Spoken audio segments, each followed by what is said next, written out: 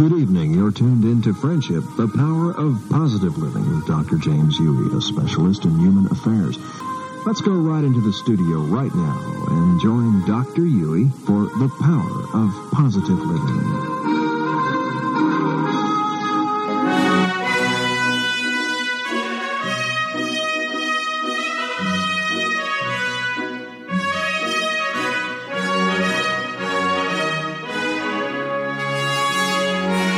Well, welcome back. Power for Positive Living and Friendship. This is your host, James Huey, facilitator of the Friendship Program here in Galveston. Before the break, we were talking about the advisability of doing personal growth and personal retreating either at one end of a psychological continuum of using just yourself, as versus the other end where one would tend to use the resources available from other people. I tend to, of course, seek and encourage people to use a variety, something 1 through 10. However, I believe that for positive personal growth, since one does not have the opportunity to learn about developing internal listening skills prior to this stage in life, in other words, for example, the schools don't teach it, and most employers don't teach it, and parents don't teach it. So there really isn't much opportunity except for the churches who do teach some aspect of internal listening by the concept of prayer and being able to listen to the return of prayer. But most of us do not have the opportunity to learn how to listen internally, how to hear what we are and what we feel. Some of the ideas and some of the concepts that I believe can be most effectively communicated to us do come by interacting with other people. And I believe that there are several things that may handicap the tendency to do it on a solitary basis. One is the so-called myth of a good norm. All behavior has a norm. That is the midpoint of behavior that most people typically tend to do. Now, most of us as a society say that if most people are behaving a certain way, then that tends to be good. Now, that's just a generalization, of course, but most of us say that that is true. There are more people who are doing a certain mode of behavior than the more average, the more normal, the more typical that type of behavior happens to be. Most of us think that our behavior, our norm, is the best of all the other norms in the world. In other words, in this nation, we may have 200 million norms. Most of us believe that our norm is the best. And unfortunately, sometimes we believe that it's not only the best for us, but we tend to believe that it's best for everyone. So one of the ways to check that out, of course, is to interact with other people. So to be able to overcome the handicap of the myth of the good norm. Another handicap that can be helped by interacting with others is our tendency to idealize others. These tapes that we're talking about were programmed into us by people that we tended to idealize. Our parents, our teachers, our family, good friends at an early age. And this idealizing tended to set up the image that if they were coming from these people, then they must be true and they must be good.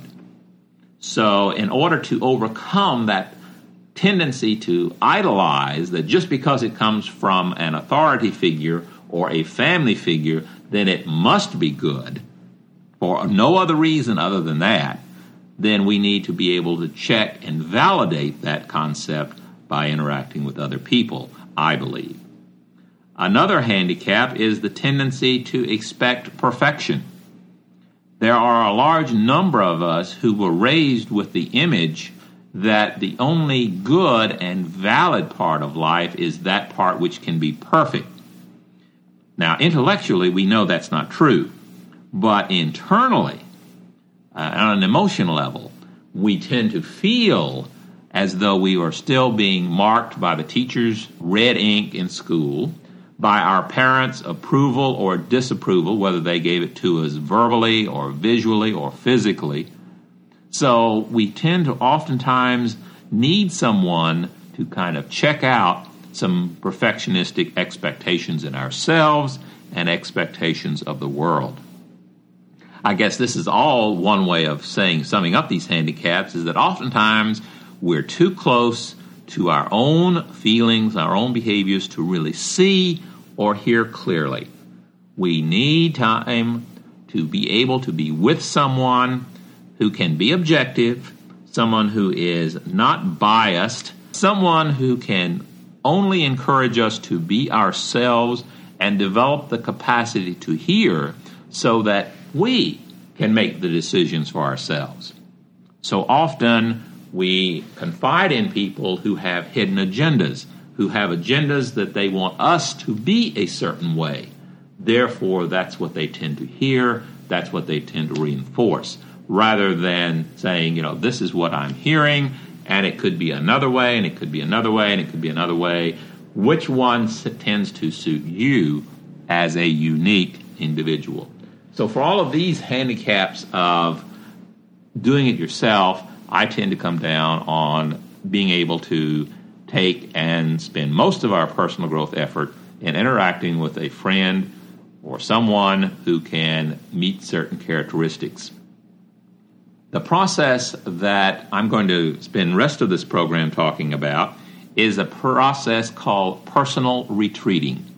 To be able to retreat on a personal level, to check out from our current roles, commitments, and obligations, to leave the roles of who we are, a human being first and foremost, to be able to come into an atmosphere that is safe and non-judgmental.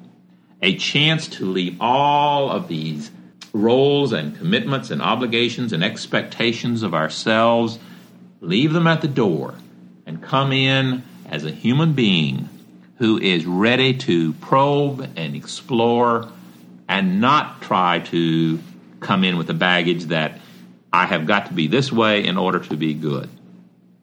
The very underlying cornerstone in order to check oneself into personal retreating is the belief that healthy people have a need to be heard. Healthy people have a need to be heard, and they have a need to be understood. Now, in our society, we don't oftentimes pay attention to healthy people. We pay attention to people who have problems. It's kind of like management by exception. There are companies and organizations that operate entirely when something goes wrong. If everything is going right, you don't pay any attention to it. It's almost like our evening news. The news only reports what's going wrong. Very seldom do you get reports about what's going right. Well, the same thing with people who tend to be emotionally, psychologically, physically, socially healthy individuals. They tend to be ignored. In fact, one of the best ways to get an attention in our society as it's structured is to create a problem. And if you want to be noticed and to receive the attention of others, then you create a problem, and we know how to respond. Personal retreating assumes that you're basically healthy. You're not perfect, no, but you are basically healthy.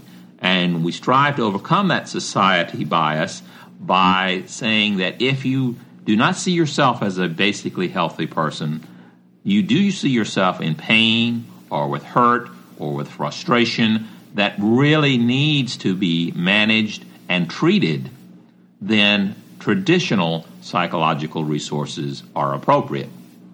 But if treatment is not the preferred outcome, if exploration, if you are curious about who you are, and I often say that friendship is basically a service of curiosity. It is a way in which someone who is curious learns more about themselves. Healthy people. Personal retreating here is entitled Friendship. Friendship is a personal ministry. It's a personal ministry of wellness. Now, to me, the word ministry means service to other people. It is not tied up with any particular religious orientation. It's a service to other people. It is a way in which I, as a human, come to you as a human and offer the service of wellness in 4 areas: emotional wellness, physical wellness, social wellness, and spiritual wellness. Some people will say, well, where in the world should we start? Well, I go back to the analogy of the diamond. A diamond can be seen in any view at all. It has so many facets, and it can be beautiful, and it can be studied, it can be observed, it can be probed, and it doesn't matter where one starts. You just start. The same thing with human beings. If you and I are going to explore you, then it really makes no difference where you start. Because after all, you are the author of your life novel. You are the best authority on yourself. And it's really sad to see people who really don't even know where to start. They haven't even been able to give themselves permission to start. Why? Because they have been conditioned that other people have the answers on what is best for them. And I'm saying, no, you have the answer. You know what you want to talk about. If you want to talk about something social or spiritual or emotional or physical, then that's up to you. I do not make those choices for you any more than I would make them for any other human being. I am here to offer a safe atmosphere of listening hospitality, an invitation to come and participate in your life novel. I stress the word invitation because the power to invite is also, of course, the power to shut out. But if you invite me into your world, I come as a guest, as a visitor. I don't come as a tour guide. I don't come as a director of how in the world to straighten out or manipulate or change. I come at your invitation so that you can use me to develop the capacity of learning to listen to yourself. And in return, I strive to offer you a safe atmosphere, one that is open, one that provides you honesty in my reactions. I'm not going to sit here and go, is that so? I'm going to react honestly. But I'm not going to tell you to do this, or I'm not going to tell you to do that, because we're not going to talk about giving you advice. Personal growth is learning how to listen to yourself. And if you're going to hear yourself, one of the best ways that you can do it is by telling me or someone else. You're not going to have the goal of problem solving. We're not here to solve problems. Personal growth is there to understand. It's to explore with curiosity who you are and to understand it better so that you can then use this information to define how you want your tomorrows to be. Now, as I say, I'm going to offer you a safe atmosphere. I'm going to strive to be non-judgmental. This listening hospitality means we're going to talk without any advice giving or problem solving. I'm going to be honest in how I react to you and maintain your confidentiality. There's no point in you being open, being vulnerable, sharing, if you have doubts as to whether it will stay in this particular interchange. So I believe confidentiality is a very important cornerstone. You say, what is so special about offering listening hospitality? Well, it's been my experience that there are very few effective listeners in the world. Very few people who have the skill and the attitude to want to listen. Most people in our culture want to talk, and we are valued on our ability to talk. Oftentimes we confuse people who are silent as though they are listeners. I know, for example, when I was a teacher, I used to think that if my students weren't talking, they were listening to me. Boy, what a rude awakening that was. Just because someone is quiet does not mean they are listening.